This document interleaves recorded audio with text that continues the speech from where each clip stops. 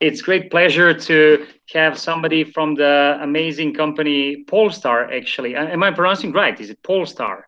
Yes, Uh, it's Polestar. yeah, You're yeah. Thank definitely you. right. Yes. And it's great to hear. I mean, thank you, Nicholas, also for joining us. That Sweden is always on the top. We when we were younger, I'm not so old, but still, Swedish music was on the top. Swedish cars, and I can say also Swedish design. With you being really passionate about it. So if I start with the first topic, I would really like to go through all five that we have. It's from global, market, company, product, and personal questions actually that we would like to build on. And I am really curious about the personal, but I have to go with the global first.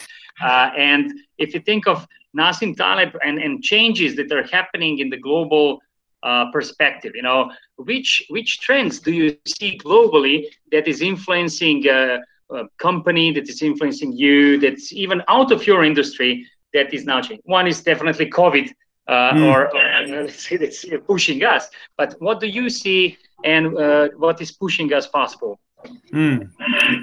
Well, thanks, Nico, and thanks, Niklas, for having me. It's really a treat to be part of this. So I think the one thing that comes first to mind needs to be sustainability and circularity. And I think when I joined Polestar, being at IKEA for 16 years, we also have a really strong kind of an ambition for sustainability and what we can do. Not only tick off some things that everyone else's do, but really do some really good change. So I think that one is really top of our list. And I mean, yesterday, Polestar announced that we will do a carbon-free car by 2030 called Polestar Zero. So it's really happening now. We're not just talking; we're walking the talk. And I think that is something that I longed for. Not that IKEA didn't do that, but now I feel in a startup like this is, because it's just a few years old and still so many things to be able to define and influence. I think that part was really exciting for me, that Polestar has such a clear ambition for sustainability, not only being electric, but also meaning the full production setup on making that happen. So I need to start with that one as one big influence to what global companies need to relate to, I think. Mhm.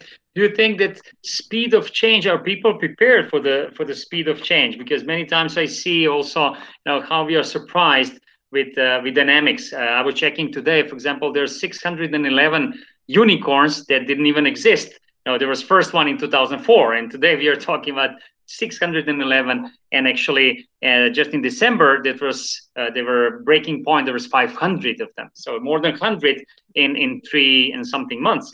So is maybe the speed surprising us, or will this speed up even more in the future? Mm.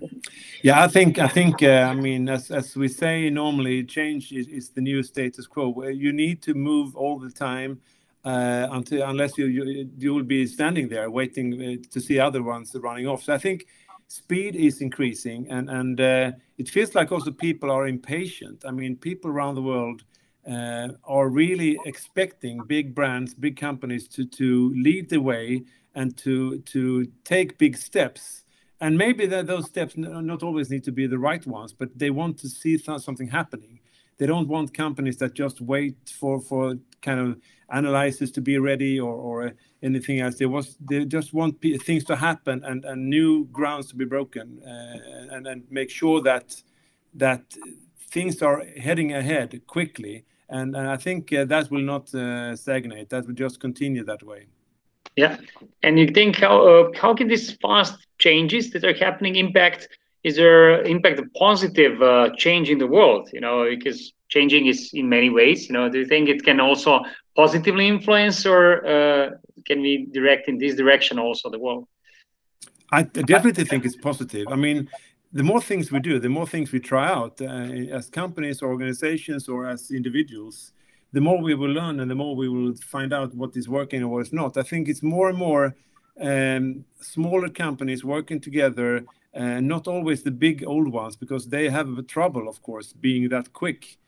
So I think it's more and more connecting to smaller companies to get that injection of new ideas and new kind of energy to make sure that even old companies continue moving ahead quite quickly. So I think it's positive. I don't see it as anything negative. I think if you want to stand by this on the side of this, you can do that. You can just stand on the side. You don't need to be part. You will still be influenced by it.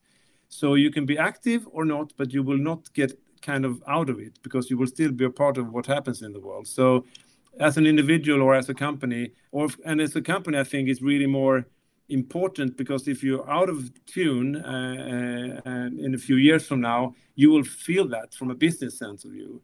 But as a customer, you can just let the companies fight and let them take their steps, and you just benefit from whatever they discover, and you would get great use of that, I think.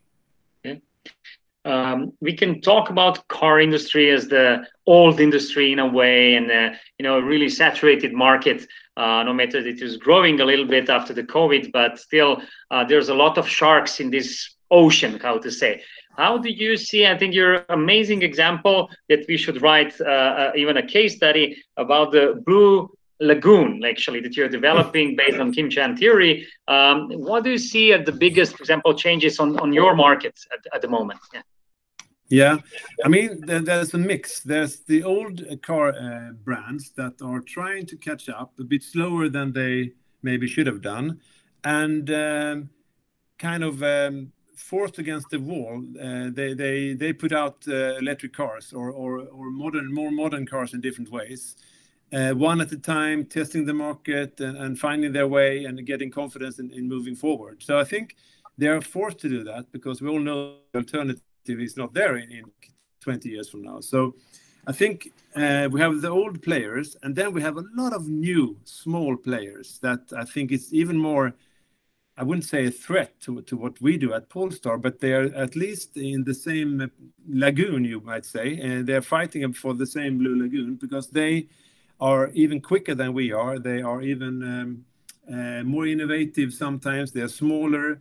They test out things. I mean, a lot of companies in China do that. I mean, there's several full electric brands in China that we never heard of.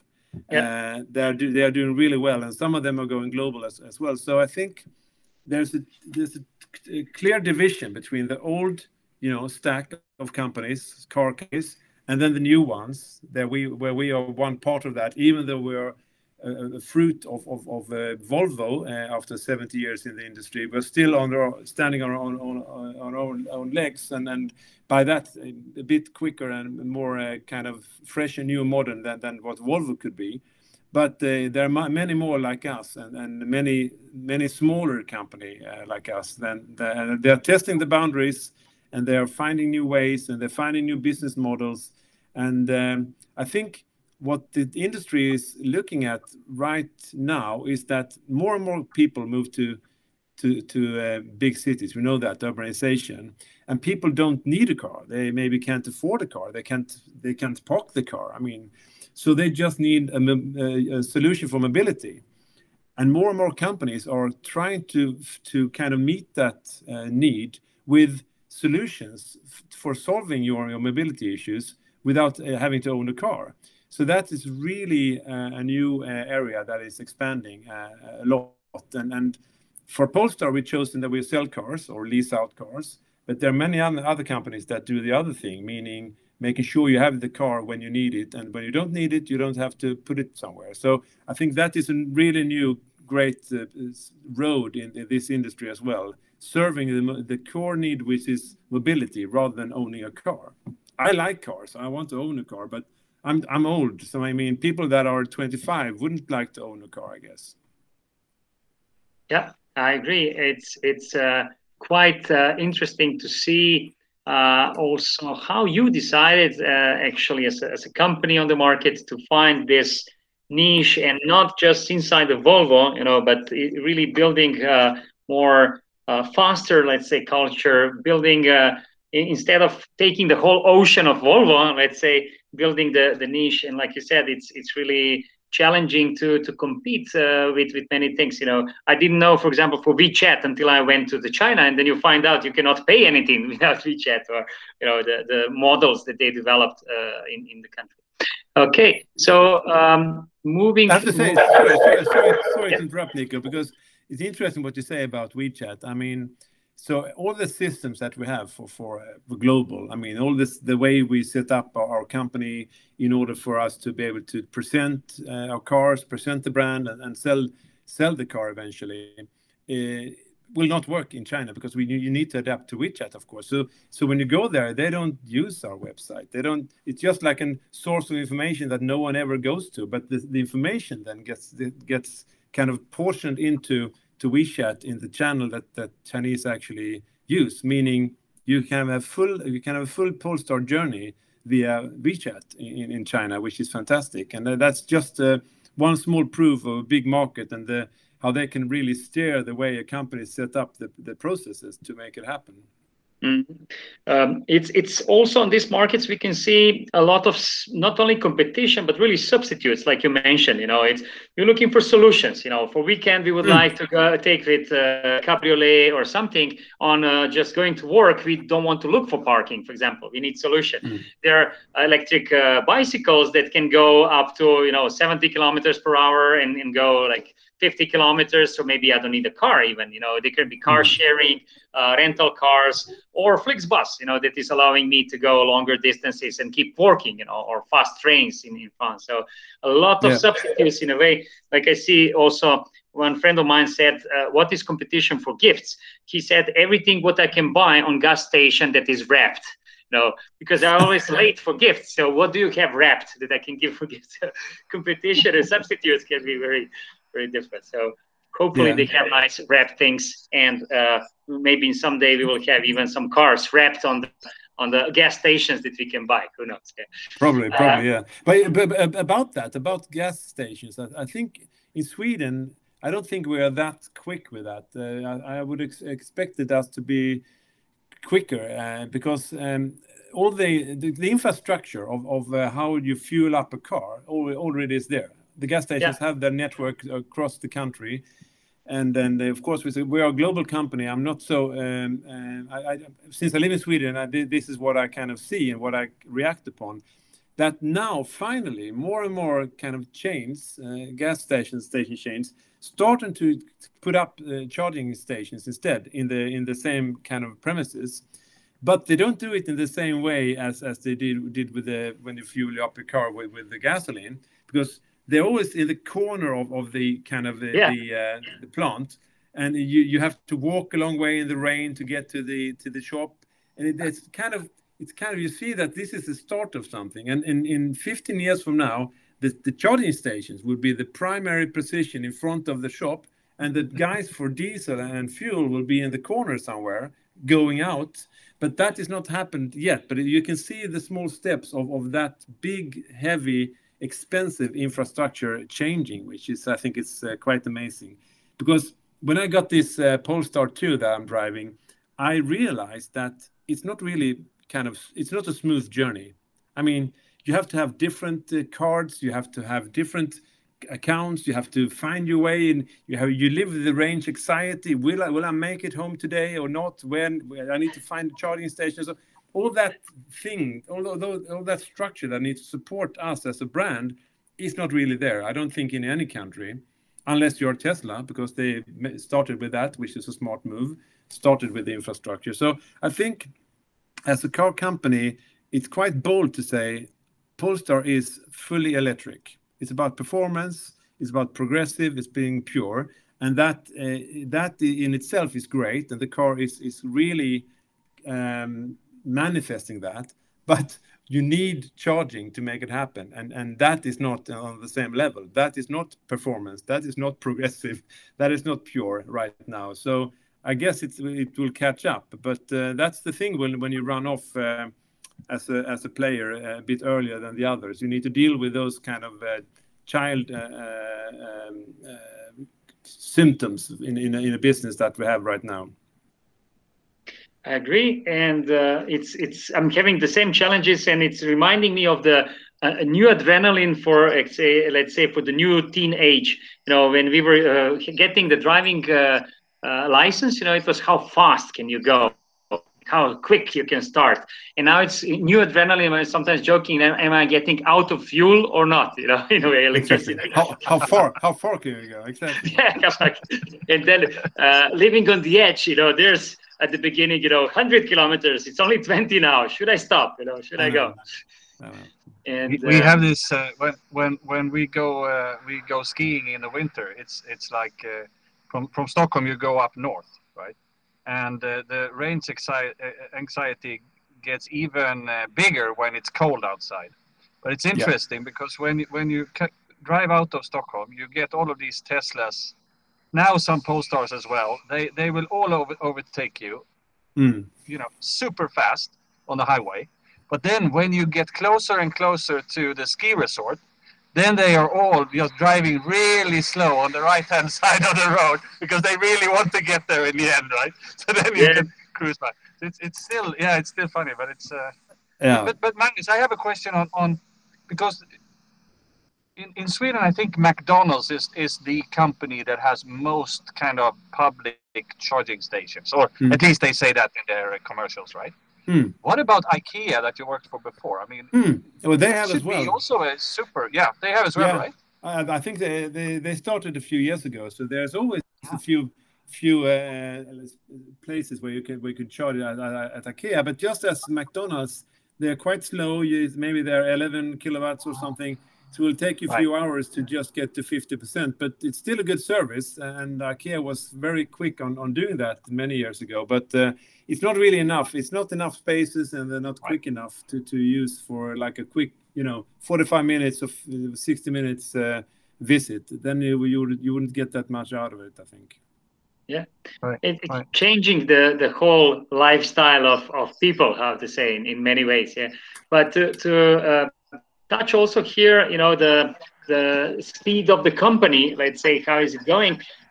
What and company, if you can, of course, share with us, what are the project that you're most proud of working in your company? And always challenging for me, is it this number one or number two that you launched? Okay, so what do you mean, project in general? Any project that we have? Any project that you're, Wow. Well, I mean, one thing is we're expanding a lot. We're building more spaces. I think we call our showroom spaces, and we have around 40 now, just above 40. And I think we're going to build at least as many this year as we had last year. So that's one thing. We are opening up in new countries as well, moving into Finland and Denmark in a couple of months. So things are happening. But I think what I'm proud of, and I just started that, but it's about what I need to do. It's about the experience in our showrooms, in our spaces, that right now is beautiful and clean and a bit threatening, you could say. To make that more accessible and fun, not taking out the Polestar identity at all. Keep it as cool and beautiful as it is, but adding like a really good customer experience when you go into that space. Either if you do it yourself, explore your own in that space, look at the car and explore different features, or if you get kind of a guided tour with a specialist in there. So I think that is what I'm thinking about day and night, and that is what excites me most. But I'm afraid you haven't been able to see anything of that because we just started to take some baby steps a few weeks ago, and it will not be obvious until maybe a month or two. But things will happen, and I'm really proud of making that beautiful space a bit more retail and commercial and warm and exciting for customers to visit, I think. Yeah. I remember my first experience in shopping center in that was Santa Monica, I believe, in California. That's 11 years ago, when we were not even talking about Tesla, maybe Elon Musk, on the paper, and they already had spaces in a way without cars. So at that moment, it was merchandising and explaining the concept that was and I still have a hat, that I bought, because I said this will come. I like the name, at that time there was no cars 11 years ago. No. But how early they started actually testing experience in retail chain. How do we react? Do we enter? Where to put the car? Is it in the shopping center or is it outside shopping center? And there was no cars at that time, so it was just projecting in a way. Yeah, I think they did a great job, and they had a clear strategy, and then they changed this clear strategy a couple of times, but still they were the pioneers in this sense, and I think it's really they've done really good. And we actually did the same. We opened up spaces last year without having cars in them as well, not for many months, but still, so the same logic applied to us actually. Yeah. And what would you, for example, if you have to speed up the company, what would you double down, let's say, in your company to speed? Since, like you said, there's startups in China, there's some companies or stock exchange, they're really quickly getting the capital, or valuations are crazy, expectations are huge, but you already have a product that's really on the market. So, but what would you, for example, double down in your company? Maybe why? Okay?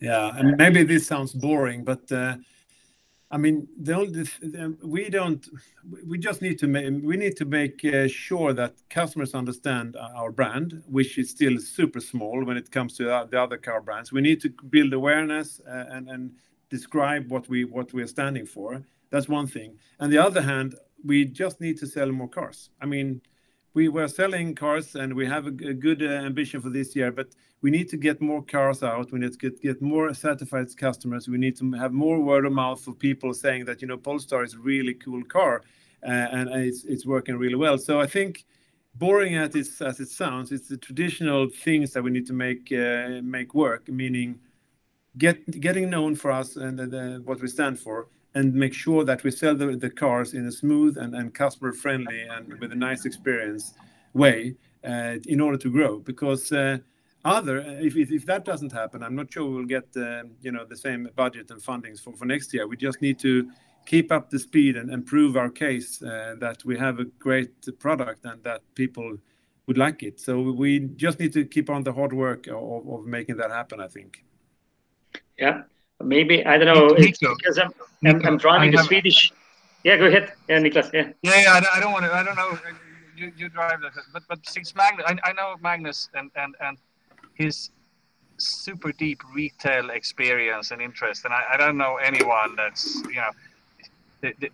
Magnus will go into any shop, indifferently if he's interested in the product or not. He's in there to learn something about the shopping experience, and now when everyone is talking about this omni-channel and how digital, some thoughts on that, Magnus, just from the expert. I mean, how do you think? No, but it's really because everyone's talking about it, and I hear almost the same things, and someone's not trying it, someone is just closing everything down. How do you see that? Yeah, it's a big and exciting question, but I think. We see companies going down and closing down, as you say, but we also see pure internet brands that open up physical spaces and have done that for a while. Amazon have their own stores and everything. So I think there's something in, as I mentioned before, the urbanization and the city of the future. People still want to get out of their home. They want to have an experience. They want to have a cup of coffee. They want to eat somewhere. They want to go into some stores and get an experience. I think the demands would be higher on what they would get. I think a traditional store with just things, on a shelf will have trouble. You need to offer an excitement and a link, and this is also boring and predictable, but a link to more sources and more facts about the product, so you could really understand the product by looking at it, but also diving into the other assets that product has through internet or connections via QR codes or whatever. So I think the merge between physical retail and e-commerce will continue, and I think the middle of the road will not be there. Either it's super simple and you just buy it because it's cheap and it's outside the city centers, or it's an experience compared to going to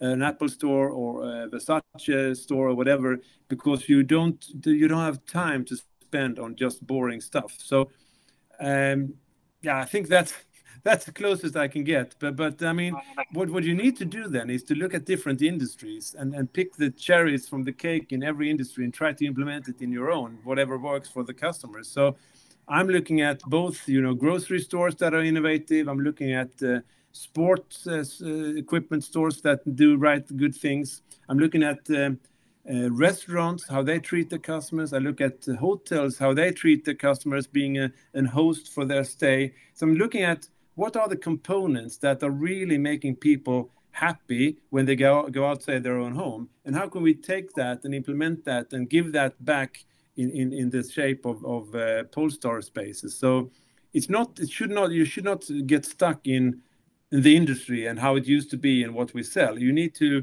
really embrace all the techniques and features that you can find to make people excited about visiting your space and your store. Yeah. So look across industries, I would say. Look across the different branches and everything, and make sure that you pick the best things and implement it in a good way in your industry. This cross-industry learning, like you said, somebody said that it's the biggest knowledge is when we can shift from one industry to another, and get the best experience, because when you're in the industry, you always look left and right to your competitors. But copy paste from totally different industry or different models, especially with what you're talking before, and with 611 unicorns, I would say they're stealing a lot of cheese to the traditional companies. And we see, for example, how important it's not important anymore to how big you are, but how fast, because the fastest are eating the small ones and not the big ones eating the small ones. True.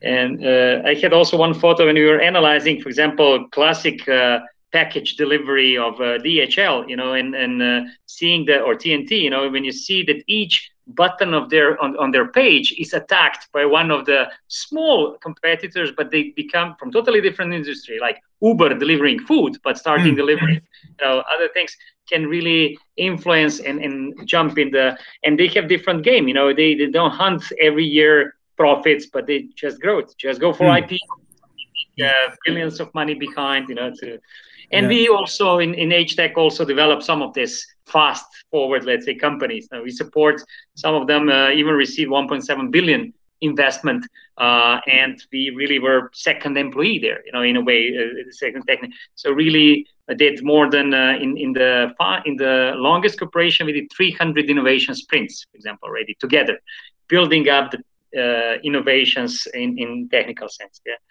I think just to add to that, Nico, I think when you talk about sprints you always mention when you work in a high-tech company, when you deliver technical solutions. But I think we should look at sprints, and we try to do that here because we're still that small in the industry. So how can we test things and quickly measure if they work or not? I mean, just put it out there. We own 4 spaces ourselves. I mean, we run, most of the spaces are run by partners, and of course we can ask them to do tests with us and for us. But we do have 4 spaces that we own ourselves. So we need to accelerate how we test things and put it out there, meeting the customer. And is it a yes or no? Did it work? Didn't it? Can we tweak something, or should we throw it away and try something new? I think that is the way to innovate, to really test things in the real environment with real people, real customers, giving the judgment if this is good or not. So I just spoke to my colleague in Netherlands about a super interesting project that they are speeding up the process with doing. And maybe we should have done that globally in the headquarters, but now they're doing it because they needed it, because they feel the pressure from the market. So I told them, go ahead, just think about this and this and this, and make sure we connect to the systems in the right way so we can make it global later on. But they're running off with that now, and hopefully we could see some really exciting things happening in Amsterdam in a few months that we would bring up and use as a standard for all our countries moving forward. So I think that way of working with sprints or small tests or pilots and validate them quickly, tweak them, and then put them into production and use them. I think that is the way to keep up speed, as you mentioned before. How do you do that when you're growing up as a company, being bigger and bigger? I think we have some interesting answers to this, not just in technical sense, but we acquired, for example, one design company now that we are making also design sprints in a way and combining then design and innovation things, not just in technical sense, but also in finding solution. And give you one simple example how we work also just between it's we don't pay people by time, we pay them by adding value. So everything that we build is just, okay, what can we do, not today, but what are the 2 steps forward that we can do before you even think what you may need, you know? So we always think 2 steps ahead, and it's giving us opportunity to think exactly what you do. We do 2 more sprints ahead that we can think, okay, what about this? What about that? It's not driving taxi from A to B. You order us and we deliver. But exactly this, how can we go faster together, you know, and find opportunities? Sometimes they're not even existing when we start. So one example with one of the greatest technical companies, the first challenge that we had was create a button, you know, very boring thing, but we made almost PhD of what button can be and how to, you know, what can be beyond, how this can influence from a simple thing as button, you know, so giving this. But yeah, I would say that this is the speed is not in most of the economical logic and business how to say theories or even the balance sheets. There's no speed. There's always fixed numbers, and we are forgetting the dynamics and the acceleration of these dynamics that I mentioned before. You know, it's because everybody, it's balance sheet, it's once per year, but where's the dynamics behind? You know, what is the let's say ratio of this speed? Yeah, yeah. I think it's good. Nico, that's a really good point, because that's why I thought H-Tech was super interesting, because I've worked with and at different technical or innovation consultancies, but I've very often found that the business model, charging for time, is the biggest hinder, or what do you call it, the biggest barrier to actually being part of the innovation and drive the innovation as a partner instead of just someone delivering. So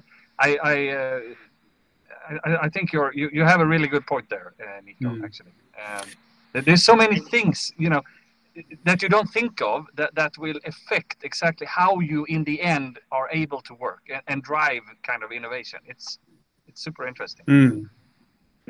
Yeah. I think what we said, I mean, being open to sprints and tests and try your way out and try it in the real environment, meeting the customers that you have and see if it flies or not. I think that is one crucial thing. The other thing I think is about the culture in the company.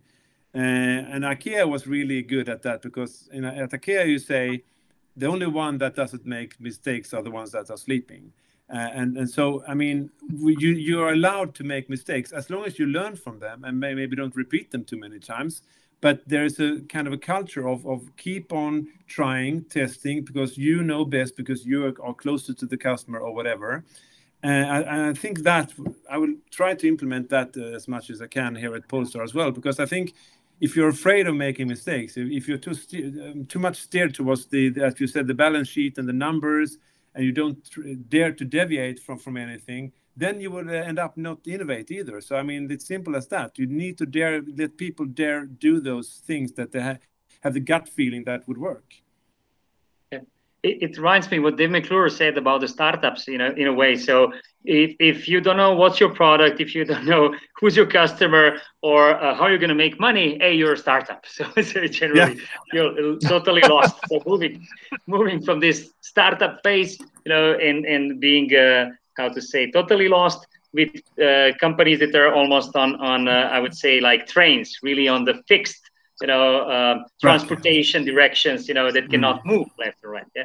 But if we move to another animal that we built around Seth Godin, this purple cow that I still admire, not just watching Milka, but actually how to say no to some customers, even, how to differentiate, how to build a tribe around.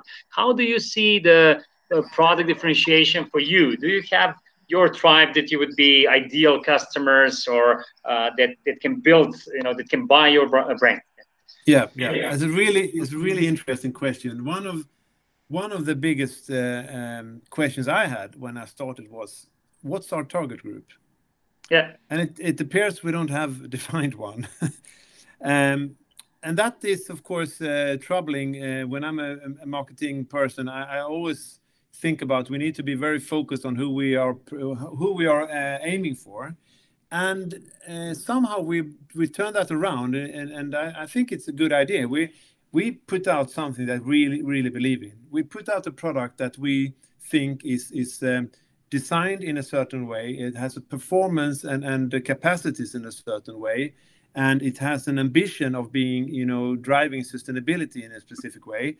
So that we put out there. We put out there in a context of a slick brand, a beautiful website, beautiful spaces, and then we wait to see who reacts, who is being attracted by this, and who is walking in the door in the spaces, or who is clicking on the website, or who follow us on social media on social media. So it's kind of it's quite a confident and it's almost stubborn way of doing things that I feel is a bit fascinating. It's a bit new to me. But I do embrace it, and I want to see where it leads us, because I think it's exciting. Because normally I would say we need to focus on the target group, we need to understand what they like, we need to design our offer towards their needs, and we need to push it hard to them for them to register that we are there. So it's a bit of another take on how we do this. But the result is still, to answer your question, the result is still that the ones that are looking for, maybe not any electric car, maybe not the one with the longest range, maybe not the one with the most charging stations connected to it, but the ones that really likes the brand that we have created, they of course then likes us, and they become our tribe, they become our ambassadors. And I follow a lot of social media groups where people discuss around the Polestar brand and the Polestar car, and it's fascinating how much energy people put into that, and how much they really like the brand and love the car. So it's out there. There is a tribe, there is a fan base, and we have let it kind of organically grow without steering it, and we're just grateful that it's happening. And I just think personally we need to understand how to interact and engage and kind of nurture that community, instead of just leaving it as it is. So it's an interesting thing of just putting something in play and have that confidence to do so, and hope for the best that someone out there would like it. And obviously there are people doing that. Yeah, it's maybe a short just replica on this. It's I had the opportunity working with Leslie Giornatoni, who got Bianco check, let's say, from Mini. Let's say, let's build a brand. And actually, when I listen to you, I get exactly what you were doing. Is actually kind of also his recipe. It's building from the inside. You're building what you are so strongly, actually, that you attract the energy of the customers. Not even being so much, let's say, focused on personas and types, but actually they're already magnetic field, that is bringing, the people that are bringing and let's say replicating the energy that you want to share. I think that one of the big differences when I see the Polestar compared to the Chinese startups or even American startups, the power behind, the work that you did already with branding, it's everything is there. With the startups, maybe car is there, but brand is way behind. Yeah, I think you're right. Yeah. And this is really helping them to have Purple Cow and to have I don't know. Do you deliver Polestar also in purple color? No, you can't. Definitely no. They're quite the colors you can get. I think it's 5 or 6 colors, and they're quite modest. I would say it's light okay. or light or dark gray. It's dark blue. It's white, or it's I think it's something called like a beige metallic called Moon. So they're they're not screamy. There are no red ones or yellow ones. No. Great. I'm really sure that is a conscious decision. It should not be red. It should not be yellow. no, they need to be part of the brand building that we do. They need to carry on that same style and feeling that we want the brand to kind of be. You don't want the drivers that were driving bright yellow Lamborghini, for example. It's not your type of. That's not us, no. Exactly, that's defining with Seb Gunn. We don't want these customers. It's like it's fair. Sometimes even music is defining us. When you take the music, there's a lot of music from Sweden, but you take some metal clubs or metal camps, things. It's really defining. If you're listening to rock or even to house music, you're not on their event. So no, exactly. Yeah. Moving already to the last of the animals, to the fifth and the personal touch, the oldest theory that is, I think, really explaining a lot with this big data and social media. It's kind of butterfly wings, how the flap of the wings on one side can really make hurricanes on another. And on personal, we can influence, not being just Kim Kardashians and others, but we can influence with the companies, with the brands that we build up. And it's really interesting to also here touch your mantra and your perception. So what I find about it is also that all dimensions need to work together in a way to attract new customers and keep the current ones engaged. And it's really explaining how also we are part of the, let's say, of the bigger story, of the bigger part, and that we can influence back. Now, and here I have also a few questions, but first the very simple one. What's your favorite Scottish whiskey? That's that is the easiest question I ever got, because I love all whiskey. I do, but I prefer Scottish whiskey, and I prefer whiskey from Islay. And on Islay, me too. I prefer Ardbeg, and within Ardbeg, I prefer the 10-year-old Ardbeg. So I'm quite specific. I'm still very on your side. On this island, I also am a big fan of Lafroig. That can be also a little bit too strong sometimes, but definitely when we look the Bible of whiskey, Ardbeg also, it's always in my house, to be for the special moment. But can I tell you a small story about that? Because yes, please. When I found out this taste of whiskey in the 90s, it was actually Lagavulin that I loved. Yeah. Yes. But I really liked it. This was the best whiskey I've ever been drinking. So, but I was thinking, okay, but Lagavulin was part of the 6 classic malts. So I felt this will be promoted in every bar in the world as 6 classic malts, where one will be Lagavulin and the other 5 would be other districts from Scotland. And I told myself, do I want to drink a whiskey that is being that exposed? Do I feel different then? Probably not. So I tried to find a whiskey from Islay that tasted as Lagavulin, but was not the Lagavulin. And that's how I found Ardbeg. Yeah. I have also interesting story. I was locked on one airport for all day, and I find actually the whiskey shop and the Bible, and I had all day of learning, and I hardly find my plane on time. So after finishing this, but it was start of the long many years also love to whiskey. So we can share that in one day. Yeah, I love to do that. And are you a member of the Ardbeg committee then? No, I have one of them, but I didn't took all the ones from all the bottles, Yeah, because there's like a fan club or yes, that is your Ardbeg committee that you get the kind of corner of the foods, let's say, of the land. But I've been a part of that for many years. I don't get that. I mean, I think it's a kind of what do you say? Single-minded relationship, because I love them, but I don't feel they love me as much back. I would love to have, because you used to get small brown letters from Scotland, from the Ardbeg committee, telling you some news about something, or with a small giveaway or something.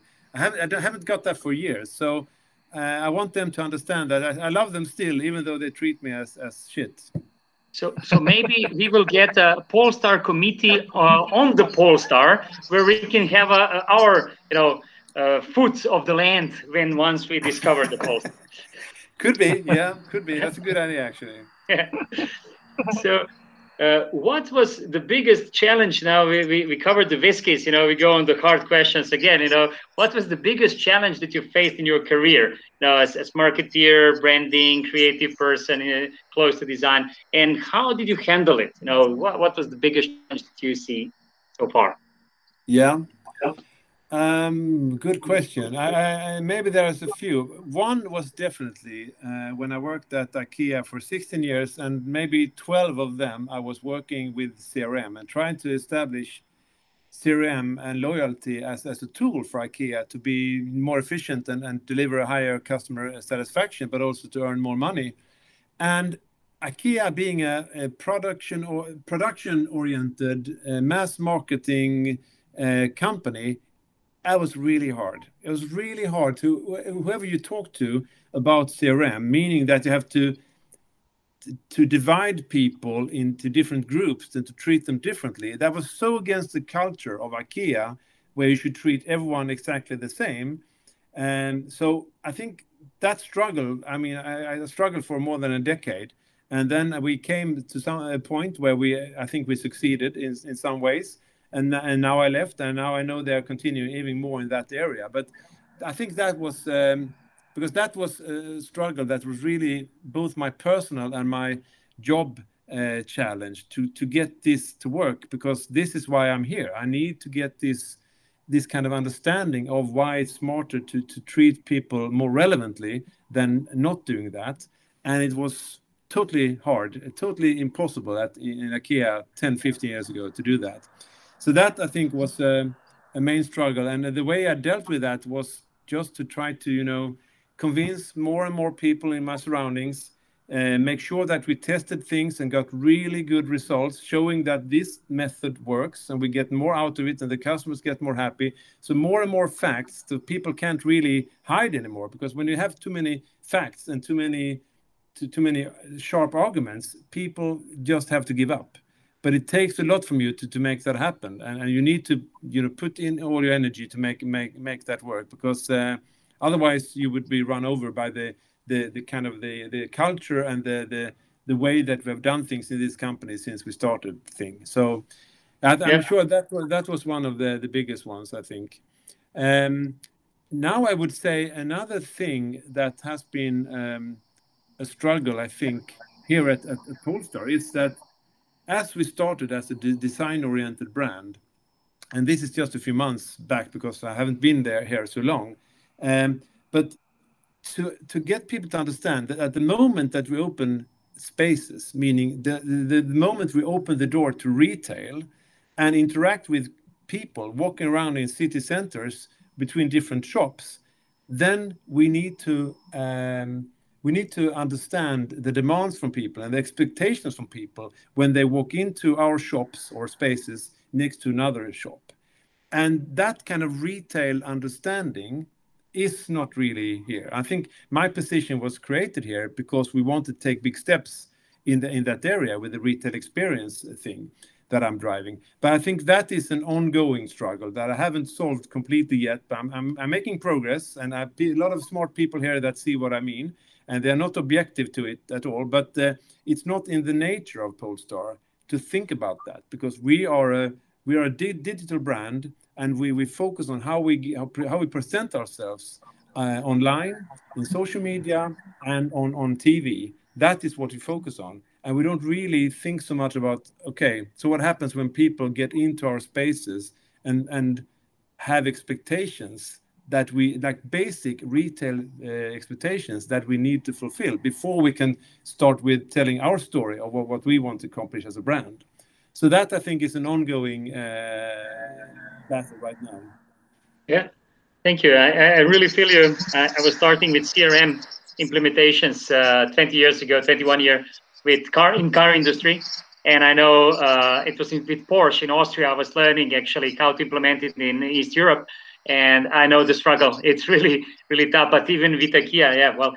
So for now, you're not planning any meatballs or meat stars in Polestar. No, not that. No, we try to bring Swedishness in another format instead of meatballs. I do love meatballs though, but we have another take on it at Polestar. Yes, here it's more about, as you have seen, it's more about the minimalistic design. It's more about the pure identity of where we come from. It's more about the electrification and our ambitions in sustainability. That is the Swedish kind of part that we try to bring forward, I think, with Polestar. Yeah. So, and you mentioned the challenge that you had, but what do you see as your superpower, if you call it this way? What keeps you actually go through with this toughest challenges when you have, with your toughest days, let's say? Yeah. Good question. So I think I really love and get energized by working with other people in an environment where not everything is set. So there's still a lot of things that you can fix and tweak and develop in order to get where you want. So I think I'm really happy being in an organization that is open to that. And I think what I'm best at is interacting cross-functionally with different, because when you structure a company, you have clear, different departments and functions, and they work independently from each other, and they just run. But in the end, all the things that they do hit the customer, and I'm the customer ambassador here. I need to make sure that the experience for the customer in our physical spaces is as good as possible. Outstanding, not only outstanding in the car industry, but outstanding in retail. So what I need to do then, and what I'm good at, is to interact with others, smart people that are running in their tracks towards their goals, to make sure that we work together and they understand my picture. And then I usually say that not only think about what I want to do and support me in doing so, but I really try to see how can what I do support them as well. So by working together, it's a win-win situation. So if I get to where I want, you can actually over there get to where you want as well. And in the end, the customer would get a better experience. So I think my super power is to really work across the organization to make sure that we have the common goal and that we work in the same direction when regards to what I'm put here for. So that I think is the best answer. Yeah, great. It's not the best. It's not the best superpower. I would like to fly or something, but that's what I got. Yeah, I think it's crossroads, and knowing where to turn. It's very important if you want, at the end to get to the right direction. So unless we can get lost on the way. No, it's and also it's about the people. Empowering. It is. Like you see that you also put as one of the parts of your let's say creative experience. How to work with empowering and how to motivate and working on the climate of these people really explains. This is what also I saw, and people are bringing or taking energy many times. Yeah, I think so. I mean, I think you're very right. It's simple as that, and maybe boring, but it's about people. It's about making people get energized by things that you initiate, and by that working in the same direction and get people to succeed together. I think it's a company that has functions of people like isolated islands cannot succeed, because you will never get the power that you get when you get people seeing the same ambition and working and putting their hearts and minds into something. So I think that is really important. And then as a person, you need to be able to initiate that and get people to do that, because it's one thing to say it or put it on a paper, but to really make it happen and get people engaged even outside their own functions. I think that's a good ability. I'm fortunate to have a bit of that, and I think other people that can interact and get people with them and to get people to work together, I think that is one of the biggest tools to get things to happen. And for the last question, what I have, so slowly, hopefully it's not hard, as the others. What do you see, since you're such a creative person, have many experiences and things? What do you suggest, for example? Where do you reflect? What do you read, or what do you listen, or how do you stay inspired to keep this creative mind going forward? Yeah, you know what? I think it's a mix between being my age, a bit over 50, and still doing things like trying to go to provocative theater shows and trying to listen to maybe new music and trying to explore the world, being my age, but also trying to squeeze myself into the younger generation. And I have a son who is 17. He's not, or 16, he's 16 only, but he is not too fond of what I listen to or what I think is cool. But so I try to hijack him every now and then in his friends without being embarrassing. I want to take part of their life. I want to take part of what they're doing and how they use social media and what they look at. And quite often you actually see that everything goes in cycles, you know. So when he and the younger generation think something new is cool, you can often see, okay, that is really cool. I've never seen that before, but it reminds me of something that happened 25 years ago. And you see a connection. And by giving that connection back to the young people, they get a bit excited because they see that this is not totally new. It has a link to the past. And by that, you get some credibility as an older person. So I think staying kind of safe where you are and being as open as you can and listen, you go to different kind of cultural events to really keep open and creative, but also try to force yourself into areas where you normally would not be part of, and try to understand what they are driven from and how you can benefit from that, and also linking to history, as I said, see how times kind of come over and over again, and cycles support you in understanding why different trends reoccur over time. So open-minded in the different ways, I think, both where you are and where you are not supposed to be. Yeah, it's challenging yourself in a way in different possible things. Yeah, and going. It's sometimes pushing us out of comfort zone in a way to go beyond what we are used to, and like we see the muscles and also our minds are adapting to when we stretch in direction. Yeah. As well, I mean, as well as staying where you are, both doing both things, both exploring and digging where you are, but also challenging yourself, as you said.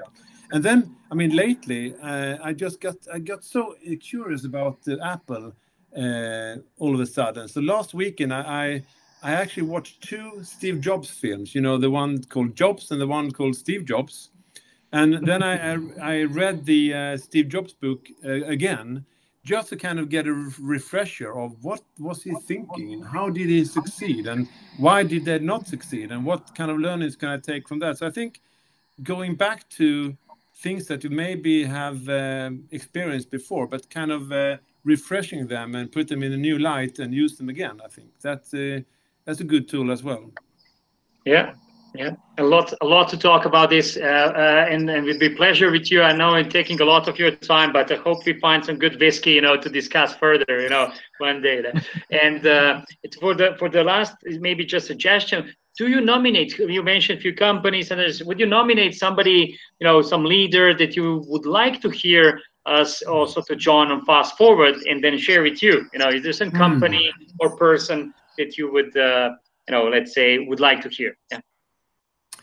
Wow, interesting.